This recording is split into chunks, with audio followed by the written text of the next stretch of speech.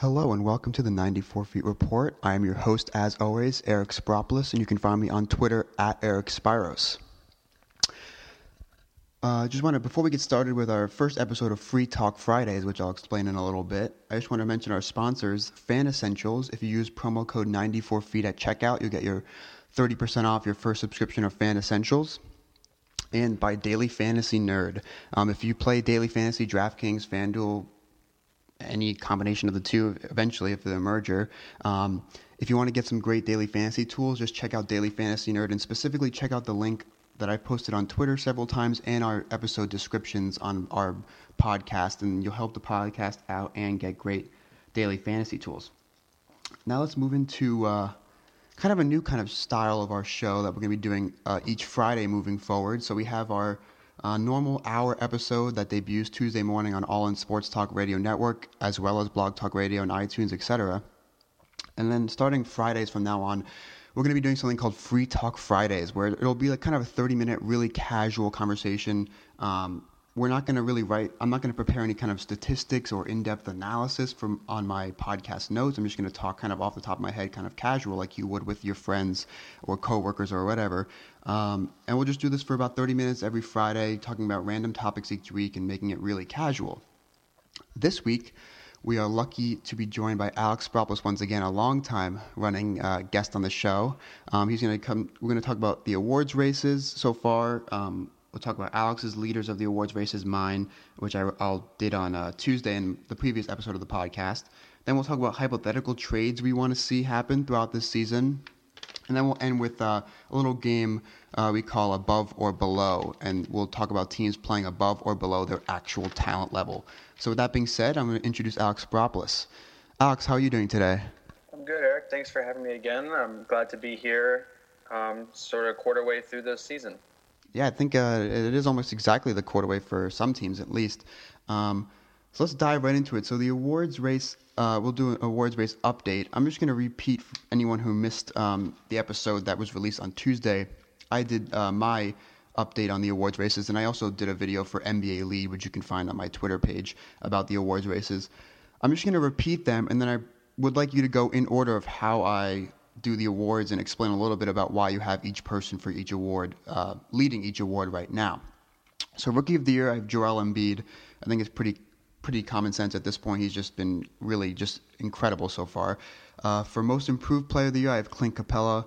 For Sixth Man of the Year, I have Zach Randolph. For Defensive Player of the Year, I have Rudy Gobert. For Coach of the Year, I have Luke Walton right now. And for MVP, I have James Harden. Again, if you missed the Tuesday episode of the podcast, go back and listen to the first 20 or so minutes of that episode, because I go more in depth as to why I chose those people to lead the categories and those awards.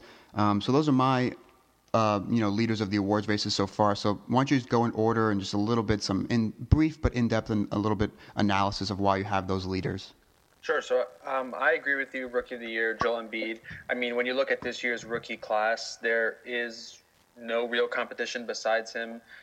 Like you said, I think in your elaboration on this, he is on a minutes restriction as of now, and yet he's still blowing away the rest of his rookie class in terms of points scored, efficiency, field goal percentage.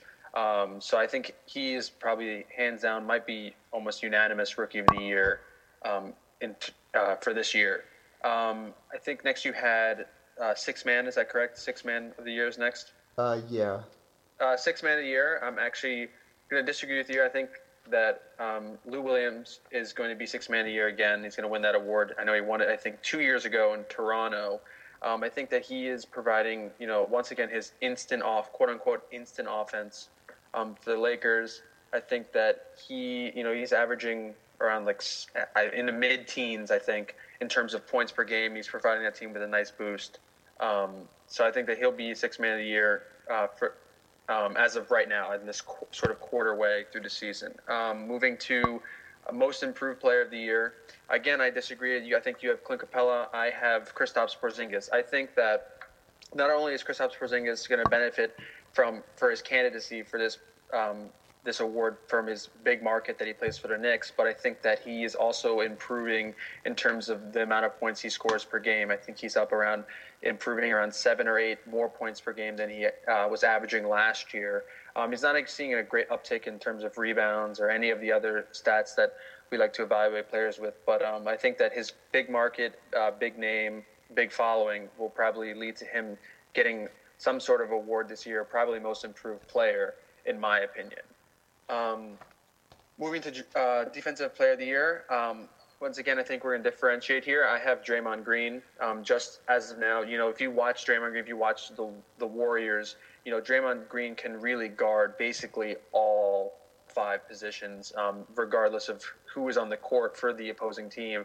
And that's a type of versatility that you really don't see in an NBA, in the NBA anymore. Maybe LeBron James, but aside from LeBron, Draymond Green is a really good, solid defender at all 5 positions at that high level. So I think that you have to give it to Draymond Green, although I think a lot of it will factor into he was already in the running for that award coming into the season, so that will play into how people will sort of think about his performances throughout the year. Yeah, I think he was second in the voting last year as well. Yeah, I think so. And then, for Coach of the Year, right now I couldn't really decide, between the first, 20 or so games. I decided to either give it to Popovich or Rivers. I thought about giving it to Steve Kerr, but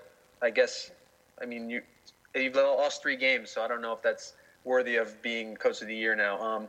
Popovich, I think that, it's almost like every year he's in the running for Coach of the Year, and at this point I don't think any other coaches, maybe like you said, Luke Walton, who's done an impressive job with the Lakers, has superseded what Popovich has done. The Spurs are 15-4 right now, which is quite impressive. And then also Doc Rivers with his Clippers at 15-5, just coming off the last night's win against the Cavs, which was an impressive victory over the top Eastern Conference opponent. But I think as of right now, I have those 2 guys sort of neck and neck again for the Coach of the Year award. And then finally, moving on to the most valuable player, I have Russell Westbrook. I know it's going to sound cliche. You're picking James Harden. You're a Rockets fan. I'm a Thunder fan. I'm picking Russell Westbrook. But I think that regardless of, the Thunder not super impressive record, I think that if Russell Westbrook is averaging a triple-double right now, which is unheard of, it hasn't happened in 50-some-odd years since the Big O. And I think that at this point, you kind of have to give it to Russell Westbrook just for the sheer amazing stats that he is putting up on a consistently night-by-night basis. Yeah, I mean, when I did I did my awards race update for Tuesday, and I had put Harden, and then basically by last night, I had been convinced myself that it really should be Westbrook, and then Harden last night went off. Well, I wouldn't even say he went off. I mean, he shot poorly from the field, 7 turnovers. He needed the overtimes to get the triple-double anyways. But I think that win kind of speaks to what Harden, and not only Harden, but the Rockets have done. They have, according to ESPN, we were talking about this on Twitter, I think 2 nights ago, the Rockets have the 3rd highest strength of schedule. After tonight's game against the Nuggets in Denver, they will have played 14 of their first 20 games on the road, which is essentially unheard of. I think that hasn't been done in 20 years for a team in the NBA. Right. So the fact that they have a 12-7 record with the 3rd hardest schedule in the league with 14 of the first 20 on the road, I mean, we know Harden leads the team and does everything. So the fact that they have such, I mean, it's not a great record, but when you consider that schedule, I think that the team overall has been performing a little bit better than the Thunder, though the Thunder are not far behind in the standings and have had an easier schedule so far. But right, and I'm of the opinion that James Harden's stats are quite impressive. He has he's like leading the league in assists, 12 assists per game, and so I think that I'm of the opinion is if Westbrook stays with the triple double, and if he somehow manages to average a triple double throughout the course of the entire year, 82-game season, I think that it's going to be nearly impossible for people not to vote for him for MVP, for him not to get the award. But I think that if he drops below the triple-double and, say, averages only 9 rebounds, I think that you'll see the award go to someone else if the Thunder's record stays, just simply not that spectacular, and the Rockets do excel and exceed and continue the pace that they're on now. So yeah. I think that it's a matter of if Westbrook has a triple-double or not. If he does, I think it's going to be hard for people not to give it to him. If he doesn't, I think that it'll easily go to some other player if the Thunder don't pick up their course of play. Yeah, and the important thing to acknowledge and consider is that the people voting for these awards. So, fans and analysts like myself who like to look at like deeper, advanced statistics on players. There's a good amount of advanced numbers like real plus minus, offensive win shares, offensive box plus minus that favor Harden. But the voters are generally like media members and people and commentators, analysts, etc., who follow the teams and really most of the time don't even look at those numbers. So when you say that if Russ averages a triple double throughout the season and the Thunder are at least I'd say sixth or better in the conference, I think he would get it because the people who vote for the awards look. I don't want to say look superficially at only the points, assists, rebounds, steals, blocks, but they do not really look at the advanced numbers. Now some do and some will look at that and acknowledge that, but a lot of voters will say, wow, triple-double, they're in the playoffs, 45, 48 wins in that kind of range, got to give it to Russ. And, maybe some people like the narrative of him, just destroying as a one-man show after KD kind of betrayed the Thunder. So, again, it's important to consider the voters in this situation, not really us. But again, I think, as I mentioned on the episode for Tuesday, I think Coach of the Year is the hardest to pick right now, but I think MVP is close second in terms of like who to pick as a leader right now. People from LeBron is doing an incredible job. CP3 is doing a great job. Westbrook, Harden, Durant having a super efficient, unheard of kind of season. So there's a lot of candidates. Again, I think that each month, I think the leaders of those awards will almost essentially change. But again, we want to keep it to a little bit of a shorter show, casual show. So let's move on to our second kind of topic, hypothetical trades you want to see happen. So I've written down just a couple of ideas that I want to see happen in terms of trade, not specific trades themselves. But the first is, can we get a small forward to the Clippers? I mean, I'm a huge fan of Mbah Moute. He's really embraced the kind of like defensive roles, standing at the 3-point line in the corner, and just you got to hope and pray that he hits those shots. And I think he's hitting about 40% of them, 40% of corner three so far, which I don't know if he can keep that up. But that's clearly the big weakness of the Clippers, besides their bench, which they've struggled with for years, which has been somewhat decent so far this season. But the thing is, can we get a small forward to the Clippers? I mean, can we get Wilson Chandler there? Can we get DeMar Carroll there? We know the Clippers were willing to spend money, so they can get those contracts right there. Maybe even Rudy Gay. Rudy Gay doesn't really fit the Clippers because he doesn't provide any defense, and they don't really need another guy with the ball in his hands with CP3 and Blake there. But can we get some kind of confident, essentially almost a 3-and-D small forward to the Clippers, because without that, I really just can't see them as a true contender to knock off the Warriors in the West. And then I agree with you there. I think that like if you watch the Clippers play on certain nights, it almost looks like they're missing something. And I think that they've had a couple I would consider bad losses if you're going to be a contending team with the Warriors. I think they lost to Indiana. The Nets they lost to in double overtime. I just think that there's almost looks like there's one piece is missing out that would take them from that level where they are now, which is a very good basketball team, and bring them to that level where you're going to be competing with the Warriors and the Spurs, which is like that ultra elite level, and you're putting them with the Cavs there too. So I think you're right. They definitely need an extra piece, and I think that the small forward position would definitely benefit them in terms of like what they need right now and what's available out there on the market. Yeah, exactly. And getting the right small forward is important too, because they need a small forward who can defend and hit some shots as well. Mbah Moute really can't do both, so they need to find the right small forward. The next player I want to talk about for a trade is actually someone who I wrote an article on our new 94 Feet Report blog. You can find the links on my Twitter and our Facebook page. And I wrote about this player and his team and the situation for the blog posted yesterday. So check out that article. It's a more in-depth analysis. But can we get Greg Monroe out of Milwaukee, please? I mean, as I said in the article, this guy is too talented to be receiving did not play coaches' decisions in games, which he has received this season somehow. So can we just get a Monroe trade to somewhere he'll actually play? Maybe the Knicks want to look for him for center because Joakim Noah has been terrible. Monroe has a player option. The Knicks will probably be willing to spend. They might be desperate. They're hovering around 500. They do want to make the playoffs. We know that. And Noah has been a complete disaster so far. So maybe they look for Monroe to put him at center alongside Porzingis. Maybe they put Monroe at power forward and Porzingis at center, which a lot of people want to see. Maybe the Wizards get really desperate. I'm talking really desperate here and just need instead of wanting to blow it up because there are a lot of rumors of tension in that locker room, maybe they want to add someone else to try and see if they can squeak into that 8th seed. Maybe the Wizards become desperate. Maybe even the Blazers become more desperate for a big man. Festus Ezeli still hasn't played this season. The Blazers' defense is horrible.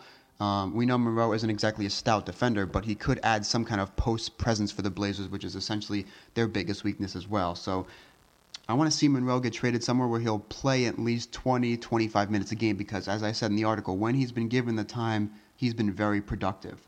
You can comment on Monroe trade, or you can comment on another trade you'd like to see since we don't have a lot of time. I think I agree with you. I think Monroe deserves this opportunity to play, and I think that there are a lot of teams that would be able to provide him with that opportunity. I think Knicks is an interesting option considering that they were trying to land him a couple years back before he signed that contract with the Bucks. I want to talk about another big man, which has been at the speculation of a lot of trade rumors, DeMarcus Cousins. I think that it's time that DeMarcus Cousins got to play for a contender. I mean, it's his 6th or 7th year in the league, and he is just stuck on that team, putting up high 20s and double-digit rebounds every night, and there's no help. The team doesn't seem to be progressing anywhere. So I think that I would like to hear if there are any places that you think that he would be a good fit for. I know that people have talked about Boston and him being able to boost their points in the paint and stuff like that. So is there any other places that you think that he would be beneficial for? Well, the thing is that there have been a lot of rumors, obviously, about Cousins being shipped out. But recently, there have been rumors about Cousins wanting to lure John Wall to Sacramento, which would be extremely interesting. Would instantly make the Kings a contender for the 8th seed. Not a contender overall, obviously. But that would put them with 2, I would say, top 20 players. When you have that, if you don't make the playoffs with them, then there's some serious issues there. I agree. I would like to see the Kings make a move in general. So I mentioned Rudy Gay before. Maybe I think it's more likely they trade Gay to someone. It's been pretty clear he's been pretty open about wanting to leave. He's planning to leave in free agency, I heard. So it makes more sense and probably more likely that they trade Gay. But recently on podcasts from Zach Lowe and Nate Duncan, people have been talking about executives being very optimistic that if the Kings stay what they're doing right now, which is I think 4-ish games under 500, that by the trade deadline this year, it looks like they're going to shop him because they want to get some value for him because it's almost a guarantee he's going to leave in free agency once his contract is up after next season because a player with that kind of talent has to play for a contender. So you mentioned the Celtics. It's really hard to see a lot of other trade destinations. First of all, you need a team that needs a big man, a team that has enough to trade for Cousins because it's going to take you realistically two young promising players or maybe an established player and a young player with promise and then 2 first-round picks? It's going to take a lot to trade Cousins. He is that kind of transcendent talent. So I agree. I would like to see the Kings make a move in general, whether it be Gay or Cousins. So before we move on to our final segment, do you have any other trades you'd like to see quickly? Just quickly, I wanted to say that there's been a lot of speculation of Rudy Gay going to Oklahoma City, and I'm not a fan of that. I don't think that his player option next year, $14 million, is really worth it. I don't think that would help that much. I also think that trading Enes Kanter, which has been a lot of the speculation surrounding that trade, would not be beneficial for the team's morale. He's very good friends with Steven Adams. He provides a spark off the bench, and as you can see in certain recent games, he's capable of scoring 20, 25 points a game. I mean, his defense is not very good, but he's a big part of that locker room, and it would definitely damage the chemistry overall, I think. Yeah, that's been a pretty hot rumor so far, and interesting to see. Maybe they pull the trigger. Maybe the Thunder get desperate. Maybe they just want another threat to close games because maybe down the stretch, maybe especially in the playoffs, teams will start knowing how to guard Westbrook and daring other players to beat them. Well, one thing I can say about Rudy Gay is he knows how to play in the clutch. I was just looking at some numbers the other day, and Gay has, I think, over the past 7 or 8 seasons, has the highest shooting percentage in clutch situations. So whether Westbrook wants to give up the ball is another story. To Gay, because Gay really just works in isolation, which would not really be working out. Westbrook and Durant had problems working in isolation together, so we'll see about that. But let's move on to our final segment. It's a little game we call Above or Below. So I'm just going to list out some teams, no order really, and Alex and I will say if we think they're playing above or below their actual level of play. So are they as talented as their record suggests? Are they more talented? Are they less talented, etc.? So I almost gave away the first team. So Alex, the Rockets, are they playing above or below their actual level? I think they're playing their exactly level that I expected them to play at. I think they're a very talented team. I think that in that Mike D'Antoni offense, I think they're going to be scoring a lot of points, getting a lot of possessions. Yeah, I think the Rockets are playing a little bit. I think they're playing a little bit above their level only because I expected a slower start, mainly due to the schedule, and they did add a lot of significant pieces. So you never know how that comes together as quickly as it has so far. Number 2, the Clippers, above or below? I think they're playing above their level. I mean, I wasn't so hot on them in the beginning of the year. I didn't think they're going to be directly competing for a Western Conference championship. But at 15-5 through 20 games, that's quite impressive. Although they've had a string of bad losses in the last couple of days. That's why I'm going to go with below, actually. I was pretty high on the Clippers, not high enough to put them above the Spurs. I had them as the 3rd seed in the West, which I think the majority of people did. But I did see them as someone who could beat the Spurs in the playoffs and be that real Western Conference threat to the Warriors. And I have them below only because of those 3 losses that you mentioned. They got blown out in Detroit, then simultaneously went to get blown out in Indiana, and then they lost in double overtime to the Nets, albeit without Blake Griffin, who was resting. But still, those are 2 bad blowout losses and a game they really should have put away in Brooklyn, and though it did give us one of the most memorable coach ejections in recent history. Yes. Let's see, the 3rd team, the Oklahoma City Thunder, your favorite team. I'm gonna say they're playing a little bit below. I think their capabilities. I think that it took a little bit too long for them to gel. They had a couple bad performances. I think they should have beaten the Lakers pretty handily, although the Lakers are improved. But I think that they're playing a little bit below level. I don't think a lot of players around Westbrook have truly hit their gear, including Steven Adams and such. But if those pick up, then I think they'll get back to playing a little bit better basketball than they are right now. Yeah, I think they're playing right about where they are for a talent level. They've had a fairly easy schedule, which is good for them to kind of get used to the new system without Durant. Again, as you mentioned, the key thing is that a lot of the players around Westbrook really haven't gotten comfortable with their roles exactly. Oladipo's been a little bit too inconsistent, though he's playing better as of late. So it's important for him to develop, obviously Adams to develop, because those 2 players are going to become crucial when Westbrook gets tired throughout the real crucial late stages of the season with that sky-high usage percentage. So I think they're playing basically where I expected them to play. 4, the Utah Jazz, above or below? I think they're playing a little bit above. Just considering that Gordon Hayward's out for a little bit, and now they have Derek Favors had some injury problems in the last couple of weeks. I think that sitting over 500 at this position, given that they haven't had really full health yet, is quite impressive. Just for where they are now at this point in the season. Yeah, I'm going to say below, actually, basically because of the injuries. I mean, if this team is healthy, they are really good. If you promised me that the Jazz would be fully healthy, a couple of games missed here or there, but nothing significant for the rest of the season, I would confidently pick them to be the 4th seed in the West. That's how good I think this team is. Mm-hmm.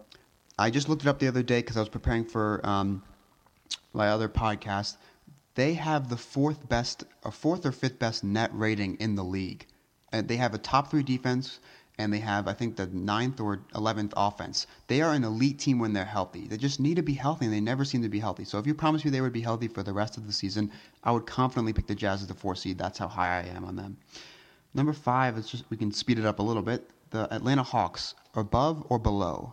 Below, definitely below. I think that, being only one game over 500 at this point in the year is a disappointment. I think all the Hawks fans and the players themselves would think they would be doing a little bit better than, what are they, 7th in the East right now? 7th or so?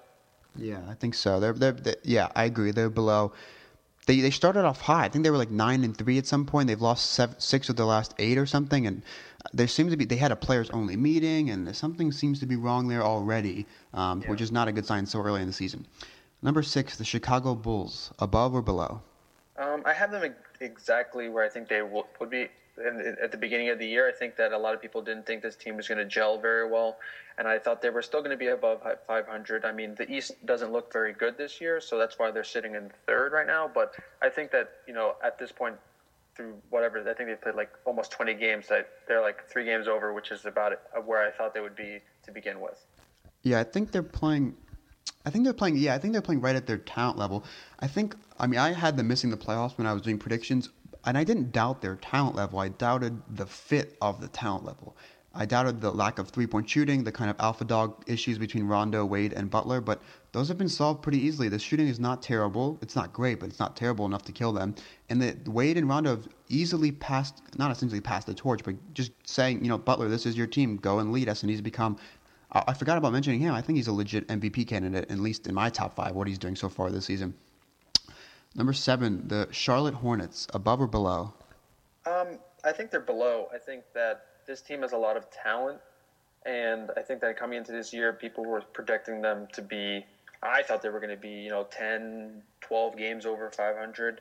I think that sitting at 11-8 is not very where I would expect them to have been at this point through 20 games.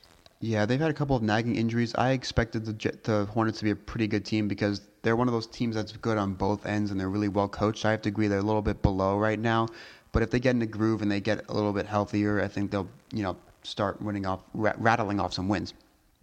Number 8, the Portland Trailblazers, above or below? Below. I wasn't high on this team, but I still think that they are much better than their 500 record that stands right now. I thought they would have been like a 6 seed, comfortably over 500 in the West. Yeah, I saw a lot of people picking them to win 50 games. I was not high on them. I think I picked them to win one more game than they did last season.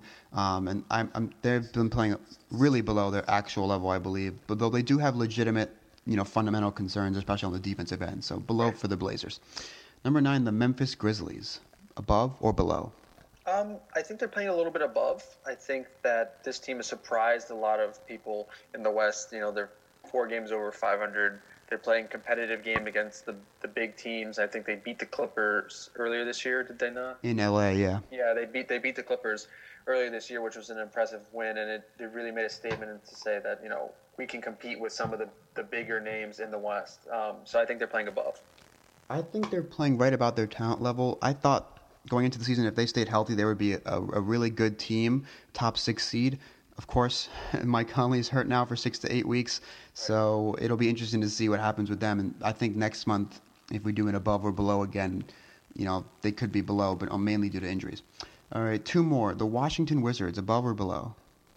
Below. I didn't think this team was that good. Once again, I didn't think that team was that good to begin with, but, 5 games under with some pretty bad losses to start the season. Also, just furthers the notion of discord and confusion and conflict in that locker room, which is not going to help. Their start is definitely not going to help that. So below. Yeah, I agree. They're way below, and it's interesting. We talked about them maybe being desperate to make a move to make the playoffs, but it's more likely, I think, if they continue on this pace, that they're just going to blow it up with some kind of trade that is pretty significant that could change the NBA landscape. And the final team, the Miami Heat, above or below? I think that the Heat are below. They aren't necessarily the most talented team in the East to begin with, but I don't think anyone, myself included, thought they were going to be 5 games under through a quarter of the season. They have some good pieces there. They have Dragic, they have Whiteside, but I still think that they've been improving recently. They were really down in the standings a couple weeks back, but now I think that they're still playing below their level. Yeah, I agree. I think I had them as like a 38-win team, so they're still kind of behind that pace. But they've had some injuries. I think last night against the Jazz, they've won back-to-back games on a back-to-back, which is impressive. But I think they had Ray Magruder playing 33 minutes for them, which is really absurd. Concerning. Yeah. So I think they're playing a little bit below. They're not a good team, but they're better than this. And speaking of hard schedules, because we talk about the Rockets a lot on the road, I think the Heat have something where 15 of their first 20 games were against above 500 teams. So that's going to even itself out, and they'll get some easier games, and hopefully they can get healthy and play a little bit better. So, of course, there are more teams, but, this is a Free Talk Friday kind of casual episode. We want to keep it short and sweet. So when we do these segments on the upcoming Fridays, we'll dive into some other teams that we didn't touch upon today. And with that, that concludes the first episode of Free Talk Friday here on the 94 Feet Report. Again, I'm your host, Eric Spiropoulos. You can find me on Twitter at Eric Spiros. Alex, why don't you throw out your Twitter and where people can follow you? My Twitter is Spiro1495. You can just follow me on there. Some basketball stuff, some political stuff, a nice mixture of both. Yeah, so Follow Alex, follow me at Eric Spiros on Twitter. You can follow the show on Twitter at the 94 Feet Report or on Facebook. Again, we just started our 94 Feet Report blog. The link is on my Twitter as well or our Facebook. And just, stay tuned on iTunes, Stitcher, or our Blog Talk Radio page for our podcasts, and then the blog, obviously, for my articles that go in depth on a wide variety of topics and storylines in the NBA. All right, guys, have a great weekend. We'll be back Tuesday morning with another hour-long traditional episode of the 94 Feet Report. Take care, guys.